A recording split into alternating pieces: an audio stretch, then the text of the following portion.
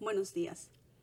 La semana pasada el pastor Brian arrancó con una nueva serie titulada Hábitos, y antes de escuchar el sermón del día de hoy quiero brevemente resumir lo que él habló el domingo anterior. El pastor Brian expresó que siente mucha pasión por esta nueva serie que el Señor ha puesto en su corazón y que no puede describir lo que puede ser posible si escuchamos la palabra de Dios y la aplicamos en las siguientes semanas. Todos queremos tener buenos hábitos día a día, pero en su lugar hacemos todo lo contrario. No hay una receta de 3 pasos para cambiar las cosas, pero sí hay esperanza y la palabra de Dios está llena de ella. Romanos capítulo 7, versículo 15, versos 18, 19, 24, 25. Él pregunta por qué los hábitos son tan importantes y dice que es que las personas de éxito hacen consistentemente lo que otros hacen ocasionalmente, ya sea a nivel espiritual, financiero, físico, en las relaciones interpersonales. Pone el ejemplo de Jesús y Pablo. Ambos fueron increíblemente exitosos en complacer a Dios. Jesús nunca dijo, no tengo tiempo para orar, estoy muy ocupado, los discípulos me agotan, Pedro me tiene los nervios de punta, la gente me necesita, ¿cómo desearía tener más tiempo para pasar en comunión con Dios? Lo que constantemente vemos es que Jesús tuvo el hábito de alejarse de las multitudes para tener una relación personal cercana con Dios. Lo mismo Pablo, él tenía el hábito de ir al templo para compartir su fe con creyentes y no creyentes. El autor Sean Covey dice que nuestros hábitos nos hacen o nos quiebran. Llegamos a hacer lo que repetidamente hacemos. La oración del pastor es que experimentemos la vida que está disponible para nosotros en Jesús y que vivamos las disciplinas que nos lleven a vivir una vida de éxito que honre y complazca a Dios. Muchos de nosotros tenemos buenas intenciones. Queremos hacer cosas, pero no las hacemos. Y algo que no nos lleva al éxito, aunque tengamos buenas intenciones, es que nos enfocamos en el qué, pero no entendemos el cómo. Nos enfocamos en la acción, pero no sabemos cómo llegar ahí. Todos tenemos metas semejantes. Por ejemplo, queremos una mejor salud. Nadie dice, este año mi meta va a ser tener el colesterol más alto, o la diabetes, o presión arterial alta. O los entrenadores dicen, este año mi meta es quedar de número 5 en el campeonato.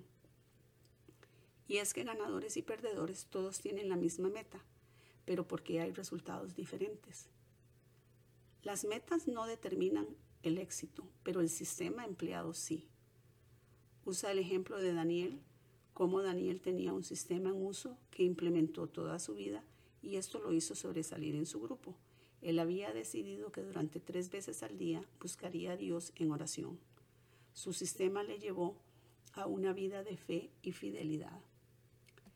Llegamos a la conclusión errónea de que las decisiones pequeñas, sean buenas o malas, no importan mucho. Al contrario, quienes somos hoy es el resultado de cada una de las decisiones pequeñas a lo largo del camino. Todas esas pequeñas decisiones son importantes y se acumulan con el pasar del tiempo. Pablo dice en Gálatas 6, verso 9, que no nos cansemos de hacer el bien, porque a su debido tiempo cosecharemos si no nos damos por vencidos. Así que no nos cansemos de honrar a Dios, de hacer lo correcto, de vivir con un presupuesto, de levantarnos media hora antes para buscar a Dios. Practiquemos vivir primero para Dios. El que escucha estas palabras y las pone por práctica es una persona sabia que construye su casa sobre la roca. Aquí termina el resumen del primer sermón sobre hábitos. A continuación, la prédica del día de hoy. Buenos días, Iglesia Church on the Rock. Confío en que estén bien y con salud. Yo sé que lo están. Comenzamos una nueva serie la semana pasada titulada Hábitos y no encuentro las palabras para expresar cuánta pasión tengo por este tema. No puedo describir lo que puede ser posible si escuchamos la voz de Dios y la aplicamos durante las próximas semanas.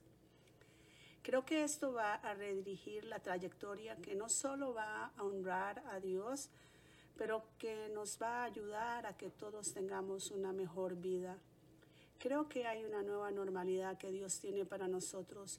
Sabe, el estar en aislamiento estas semanas atrás, así como el fuego saca la escoria en el oro, la prueba, las situaciones difíciles, el aislamiento, para mí ha traído muchas cosas en mi vida personalmente, tal vez con nuestra pareja, con hijos, tal vez comportamientos diferentes y nos decimos, no sé de dónde viene esto, no sabíamos que eso estaba ahí y tal vez adoptamos malos comportamientos y eso es algo bueno que ha salido en este tiempo.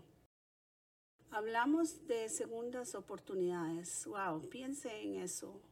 Una segunda oportunidad, tiempo de presionar el botón del reinicio, un tiempo donde podemos deshacernos de estos malos hábitos y de empezar a implementar buenos hábitos. Este es el tiempo para hacerlo. Parece normal y natural. La semana pasada hablamos cómo James Clear en su libro Hábitos Atómicos, él dijo estas 4 cosas. Ganadores y perdedores, personas de éxito y personas sin éxito, tienen las mismas metas. Y él también dijo, metas no determinan el éxito, pero los sistemas o hábitos o acciones, estos son los que determinan el éxito. Y él después dijo, no nos levantamos al nivel de nuestras metas, caemos al nivel de nuestros sistemas o hábitos o prácticas. Y termina diciendo, si arreglamos lo que hacemos, cómo vivimos y los hábitos que tenemos, el resultado, piensen en esto, el resultado se dará por sí solo. Sabe, hay una manera equivocada de la que hablamos la semana pasada que necesitamos corregir. La manera equivocada de pensar dice que algunas decisiones equivocadas en realidad no importan y algunas buenas decisiones no importan. Pero pensar correctamente, sabe, esto que nuestra vida es la suma total de las pequeñas y buenas decisiones que tomamos diariamente. Por eso es que vemos personas a nuestro alrededor que tienen éxito y otras que fallan miserablemente. La semana pasada concluimos con 3 cosas. Es porque las personas de éxito hacen constantemente lo que otras personas hacen ocasionalmente. Y 2, nos enfocamos en el qué y no entendemos el cómo. Y finalmente dijimos que queremos ver el progreso y queremos ver que suceda. Y cuando vemos que no pasa inmediatamente, nos desalentamos y dejamos de intentar. Hoy quiero continuar desde este punto y quiero hablar de una identidad saludable. Y para mí una identidad saludable es la llave. Es lo que cambia el juego en crear estos hábitos buenos y quebrantar los malos que podamos tener. Escriba esto. Si puede escribir este pensamiento, escriba esto. El quién tiene que venir antes del hacer. Voy a decirlo otra vez. El quién tiene que venir antes del hacer. Sabe, el enemigo trata de distorsionar nuestra identidad, trata de sabotear nuestro éxito en el futuro, trata de conectarnos a una identidad de fracaso. Fallaste, entonces eres un fracaso. Hiciste algo malo, eso quiere decir que eres malo. Sabe, en los pueblos pequeños las personas les ponen etiquetas. Eres un drogadicto, alguien que es pobre, alguien que no tiene influencia y es difícil para ellos quebrantar esa etiqueta. Pero con Dios todas las etiquetas son quebrantadas. Cuando usted mira a las personas más efectivas en la Biblia, usted puede ver personas que batallaron con problemas de identidad. A lo largo del camino, Moisés no vivió bajo sus propias expectativas y cuando Dios lo llamó a hacer algo grande, él dijo esto: no soy un buen orador, no soy un buen líder, nadie me va a seguir a mí, nadie me va a escuchar. La razón es porque él se identificó con algún fracaso a lo largo de su vida y saboteó el potencial verdadero de lo que Dios tenía para él. Amós dijo: yo soy simplemente un pastor de ovejas. ¿Qué puede hacer Dios con un pastor de ovejas? Gedeón era nervioso e inseguro. Él dijo: yo soy pobre, no soy capacitado para hacer eso, tengo muchos defectos, soy un fracaso. Entonces cuando Dios vino a él, él dijo: soy la persona más débil en la comunidad, ¿cómo puedo liderar? Y creo que el apóstol Pablo, como ejemplo en el Nuevo Testamento, él realmente batalló. Él dijo: estoy descalificado, no soy lo suficientemente bueno. ¿No saben ustedes lo que yo he hecho? He hecho cosas contra el pueblo de Dios. Soy el más pequeño. Él dijo: me siento increíblemente indigno, siempre estoy haciendo cosas incorrectas. Y la semana pasada leímos en Romanos 7, trato de hacer lo que es correcto y encuentro que sé que es lo correcto, pero no siempre hago lo que sé que es correcto. Y dijo, ¿qué persona miserable soy? ¿Se ha autoetiquetado usted mismo o esta es la forma en que yo soy? Ha sido etiquetado por la sociedad donde ellos dicen, bueno, siempre supimos, esa es la razón por la cual es así. O el enemigo diciendo, nunca vas a ser lo suficientemente bueno. O tal vez usted dice, tengo una personalidad adictiva. Da lo mismo si simplemente bebo otro trago, da lo mismo si me fumo otro cigarrillo, da lo mismo si me doy otra mirada, ¿correcto? Pensamos esto. Alguien dice, yo no soy bueno con el dinero y nunca voy a ser bueno con el dinero. Entonces da lo mismo si me voy de compras y no me preocupo de nada. Tal vez dice, no soy una persona disciplinada, nunca he sido disciplinado, nunca he podido ser organizado o nunca he podido tener relaciones interpersonales. Parece que no puedo hacer nada, soy indisciplinado. Es un asunto de identidad. Hay un problema de identidad y esto es lo que pasa. Identidades no saludables crea hábitos nada sabios. Entonces los hábitos que no son sabios fortalecen la identidad no saludable que creemos que tenemos y es como un ciclo vicioso. No nos vemos a nosotros mismos como santos, entonces no vivimos en santidad. Por lo tanto, al no vivir en santidad, refuerza el que usted no es santo. Es un ciclo vicioso y es muy difícil salirse de él, muy, muy negativo. Quiero decirle, usted no es un viejo pecador salvado por gracia. Usted es una nueva criatura que ha sido creado en Jesús. Usted no ha sido rehabilitado o restaurado o hecho mejor. Usted es una persona nueva, una criatura nueva. Por eso es que vamos a hacer algo muy, muy diferente en esta serie. Buenos hábitos no empiezan con lo que usted necesita hacer. Buenos hábitos comienzas con quién es la persona que usted quiere llegar a ser. Y cuando usted se da cuenta quién es la persona que usted quiere llegar a ser, entonces esa identidad bíblica verdadera pasa a moldear sus acciones, va a moldear sus hábitos, va a moldear las cosas que usted hace.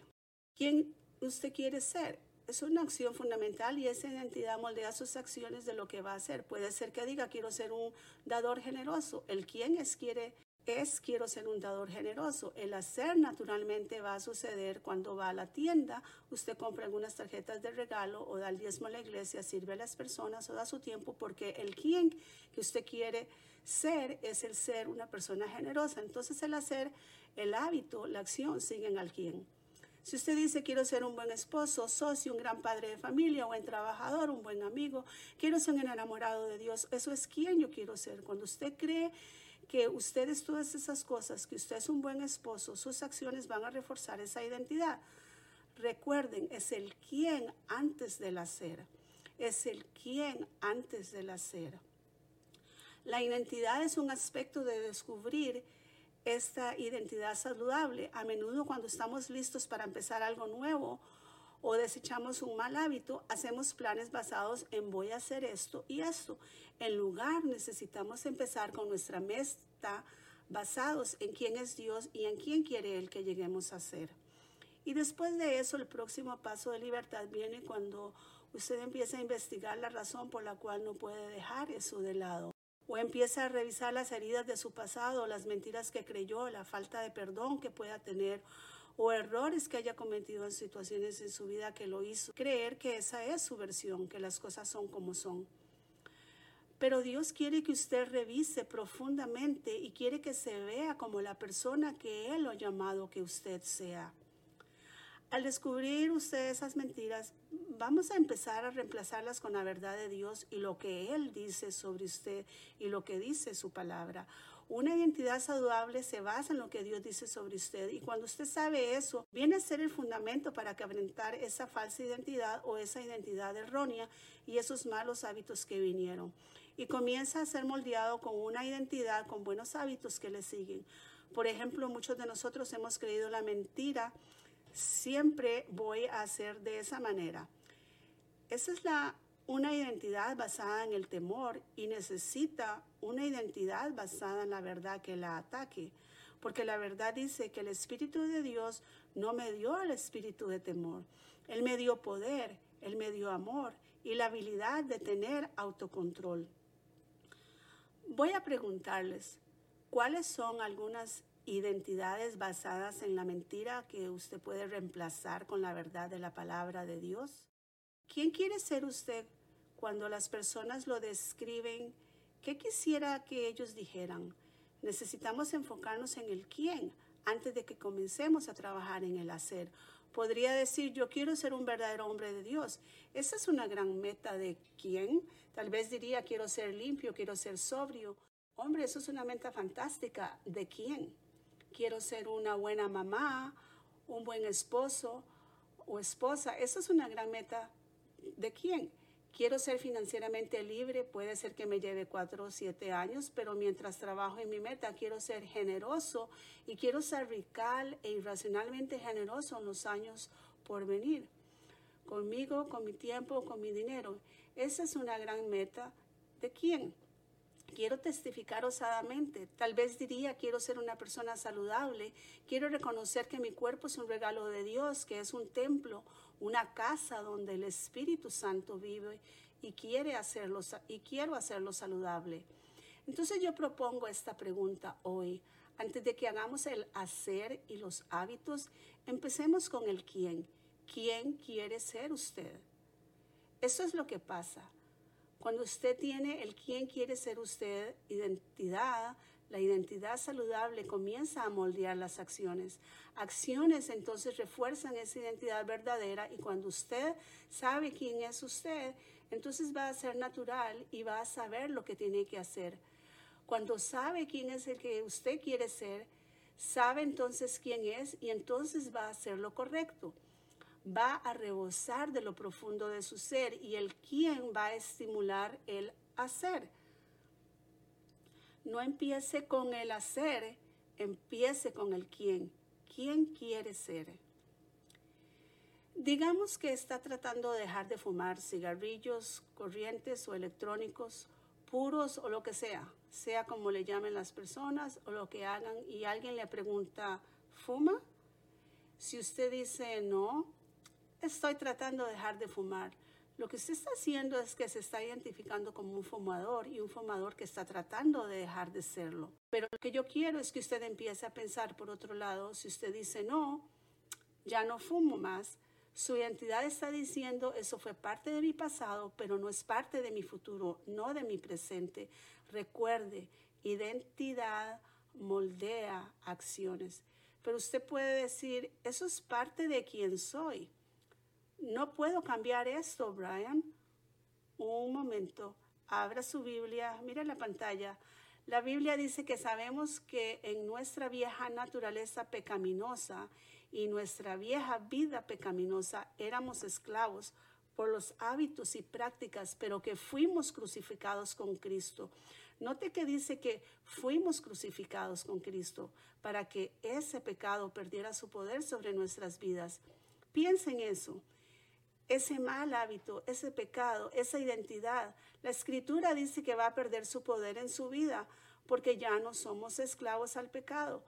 Cuando morimos con Cristo, mire esto, nosotros fuimos, léalo conmigo, fuimos hechos libres del poder del pecado. Ahora ya no somos esclavos del pecado. Ya no somos esclavos del pecado, de malos hábitos y de malas acciones. Fuimos crucificados con Cristo, morimos con Cristo, ya no somos esclavos. Ahora somos todavía esclavos, pero esclavos a una vida justa, esclavos a vivir bien, porque Cristo ha hecho este trabajo en nosotros. Cuando usted sabe quién es usted en Cristo, va a saber lo que tiene que hacer. ¿Quién es usted en Cristo? ¿Quiénes estamos tratando de ser en Cristo?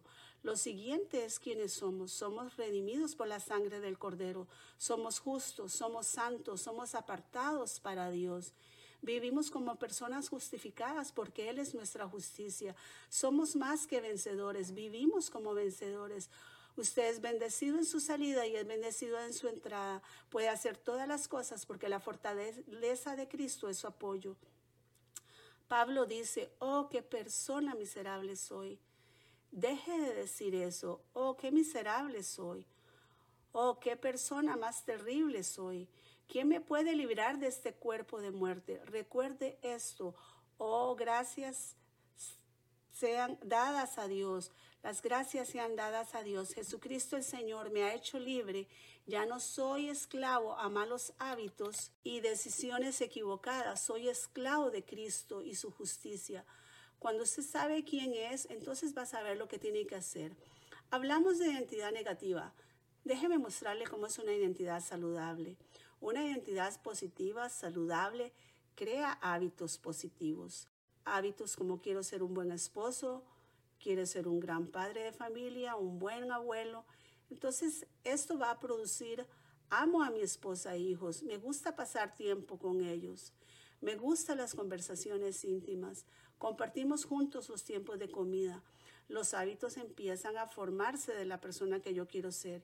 Quiero ser un hombre piadoso, bueno, quiero amar a Dios con todo mi corazón. Entonces, por lo tanto, yo oro, ayuno, leo la palabra, busco pasar tiempo con el Señor, soy disciplinado, hago ejercicio, como saludable. Una identidad positiva y saludable crea hábitos positivos, porque una identidad positiva y saludable crea hábitos saludables y hábitos positivos, entonces refuerza la persona que usted quiere ser. Esto es un ciclo increíble, bueno y saludable en el cual quiero estar. Soy un hijo de Dios disciplinado, soy contribuyente, doy mi vida, soy un embajador, quiero hacer una diferencia en este mundo, tengo un buen matrimonio, me divierto con mi familia, tengo muchos amigos por la identidad que tengo en Cristo. ¿Por qué? Porque hábitos positivos refuerzan una identidad saludable.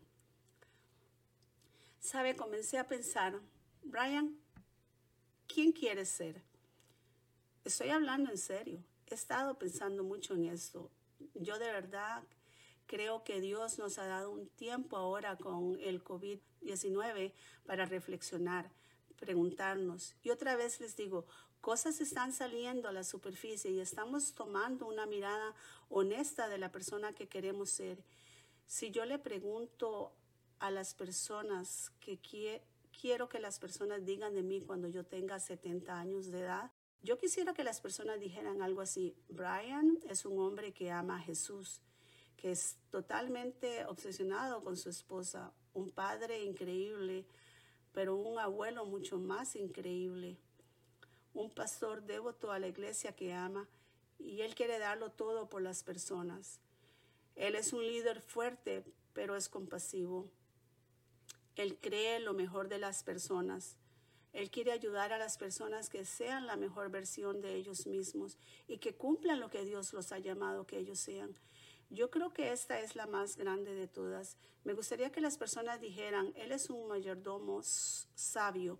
Ese varón administra cualquier cosa que Dios le da, ya sea salud, influencia, matrimonio, su dinero, su tiempo, todo lo que le ha sido dado por Dios. Él lo usa y lo administra para traer gloria a Dios. Y me gustaría que la gente dijera algo como esto: sabe, Brian es una persona feliz, divertida, considerado, está disfrutando del trayecto, es rico en amistades y en experiencias, él es rico en amor y sabe que él deja esta tierra con un gran legado. Eso es lo que realmente me gustaría que las personas dijeran. De verdad, me gustaría eso. Pero cuando pienso en eso, pienso, ¿soy yo todo eso? No, todavía no. No, todavía no. Pero déjenme decirles, prosigo hacia esa meta. Pablo dijo en Filipenses 3, verso 12, voy a leerlo de la traducción, a la nueva traducción viviente. Pablo dice, no quiero decir que ya haya logrado estas cosas. Ustedes acaban de escuchar mi lista de deseos de lo que me gustaría hacer y que las personas dijeran de mí.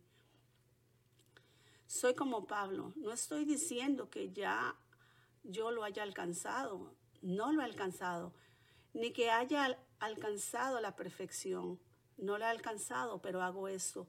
Pero sigo adelante a fin de hacer mía esa perfección para la cual Cristo Jesús primeramente me hizo suyo.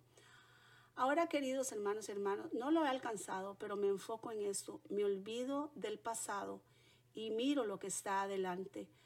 Prosigo a lo que está adelante. Prosigo a alcanzar el final de la carrera para recibir el premio celestial por el cual Dios a través de Jesucristo me está llamando. Y una de mis escrituras favoritas de toda la Biblia, y quiero cerrar con esto hoy, se encuentra en Hebreos capítulo 10, verso 14. Y dice, hasta entonces, dice Pablo, esta es mi escritura favorita, pues mediante esa única ofrenda, Él perfeccionó para siempre a los que están haciendo santos. Entonces, hasta entonces, vamos a seguir adelante. Vamos a identificar una identidad saludable. Sabemos que buenos hábitos van a moldear nuestras acciones y prácticas y vamos a reforzar esa persona que Dios nos ha llamado a ser. Dios les bendiga, Iglesia Church on the Rock. Al cerrar el día de hoy, acérquese a su familia, alrededor suyo. Tal vez está mirando este servicio con amistades o tal vez usted está viendo esto a través de Facebook y quiere escribir algo. Quiero que todos participen de esta parte final del servicio. Si usted pudiera obtener 2 pedazos de papel y un lápiz, en uno de los papeles yo quiero que escriba todas las mentiras que usted se ha dicho, mentiras que otros le hayan dicho a usted o mentiras que el enemigo le ha hecho creer. Mentiras como nunca vas a ser lo suficientemente bueno nunca vas a conseguir, has cometido demasiados errores. Ustedes, hermanos, escriban lo que el Espíritu Santo le está diciendo. Háblelo con su familia, su pareja. Algunos dirán, nunca voy a lograr este título, nunca voy a salir de deudas, nunca voy a encontrar mi pareja, lo que sea, cualquiera que sea la mentira. Nunca voy a tener una familia, una carrera. Escríbalo. Escriba la mentira que puede sabotear su futuro. En el libro La trayectoria santa del golf, un jugador anónimo escribió en su pelota de golf cada vez que jugaba las letras SFT en inglés, pero en español sería VSC. Él dice que lo que se refiere a hacer el tiro perfecto, usted tiene que verlo, S, sentir, C, confiar. Él dice que en lo que se refiere a golpear esa pelota en golf, eso es lo que él hace. Después él se convirtió a Cristo y en lo que se refiere a tener éxito en la vida, usted tiene que buscar el rostro de Dios, sentir su presencia y confiar en su amor y su poder. Este jugador de golf anónimo profesional escribió estas mentiras porque los demás pensaban que sabían quién era él y creo que tal vez él tenía un problema de licor. Él tenía cosas que paraban su potencial. Él vino al Señor y entró en razón de qué era lo que pasaba en su vida. Él se dio cuenta que era un montón de mentiras. Fueron cosas que su papá le dijo, cosas que la sociedad le dijo, cosas que las personas habían dicho, cosas que él mismo se dijo. Este jugador de golf anónimo escribió esto. 1. Mi score en el golf son una reflexión de mi valor. 2. El fracaso en el golf es la razón de mi fracaso en la vida. 3. Éxito en el golf traerá la llenura que anhelo. 4. Mi llamado en la vida es jugar golf. La próxima mentira, las opiniones de los demás son importantes en las decisiones que tomo. 6. Dios es una muleta para las personas débiles. 7. Tradición es sagrada y nunca debe ser retada. Estas son las mentiras que él se dijo a sí mismo. Ahora quiero que tome esos pedazos de papeles y quiero que tome todas esas mentiras que ha creído y que ha ocasionado la identidad que usted piensa que tiene. Pero quiero que haga algo que puede sonar un poco loco, pero quiero que vaya afuera hoy y quiero que haga un hueco y quiero que entierre esas mentiras en una tumba. Es muy bíblico porque hemos sido crucificados con Cristo, pero también dice que hemos sido enterrados con Él. Quiero que entierre esa identidad que no es saludable, quiero que la ponga abajo como una tumba y después en el segundo pedazo de papel, después de que haya enterrado esas mentiras, quiero que tome el lápiz y se imagine que es un cincel y quiero que empiece a escribir lo que quiere que sea escrito en su lápida, lo que usted quiere ser. Quiero que escriba en su papel quién quiere ser. Escriba la verdad de la palabra de Dios. Escriba la verdad de la palabra de Dios sobre usted. La verdad que la vida se trata de fe, relaciones interpersonales, carácter e integridad. Es amar a Dios. La verdad que Dios tiene un propósito y un llamado para su vida que es más profundo que cualquier trabajo, logro, valor monetario, posición o fama. Estas verdades que usted escriba se van a convertir en su nuevo pulso, en el fundamento de su nueva vida. Le animo aún a que lo ponga en el espejo, en el baño, en su automóvil. Eso es lo que yo he hecho con lo que yo quiero ser como persona. Estas verdades van a moldear su nueva identidad y le va a ayudar a crear los buenos hábitos, prácticas y acciones que van a reforzar esta identidad verdadera. La próxima semana vamos a ver decisiones, vamos a ver diferentes cosas que queremos empezar a poner en nuestra vida, así que asegúrese de eso. Quiero cerrar al decir esto. Cuando usted sabe quién es usted, sabe qué hacer, porque una sola decisión no va a cambiar su identidad, pero decisiones consistentes a lo largo del tiempo van a empezar a cambiar cómo se siente usted mismo. Y va a cambiar su alrededor y cambiará su identidad, porque personas de éxito hacen constantemente lo que otras personas hacen ocasionalmente. Que el Señor les bendiga.